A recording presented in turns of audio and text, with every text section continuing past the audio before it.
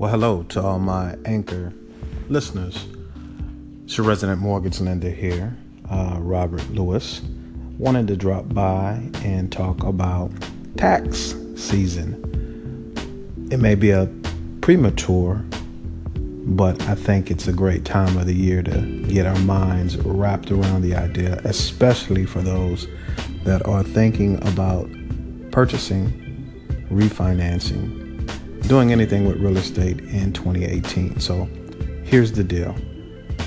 You want to gather all of your W-2s, 1099s, all the proof of income that you received for 2017. And you want to make sure that your tax preparer or your CPA, and I would recommend that you use a CPA if at all possible, and one that really understands deductions and how to put you in the best position to keep as much money as you can that you earn throughout the year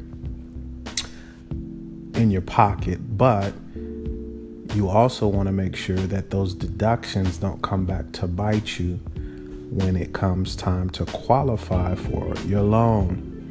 Because the key is this: you can only use the monies that you pay taxes on when it comes to qualification in certain instances. Let me explain.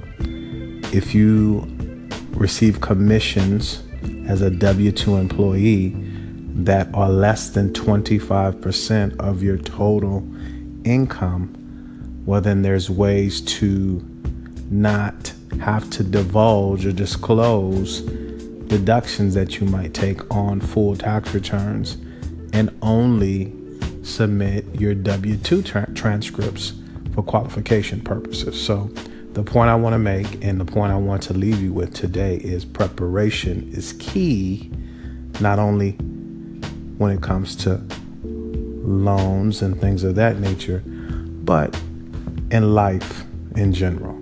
So that's what I wanted to leave you with. You guys have a great day. Let grace abound.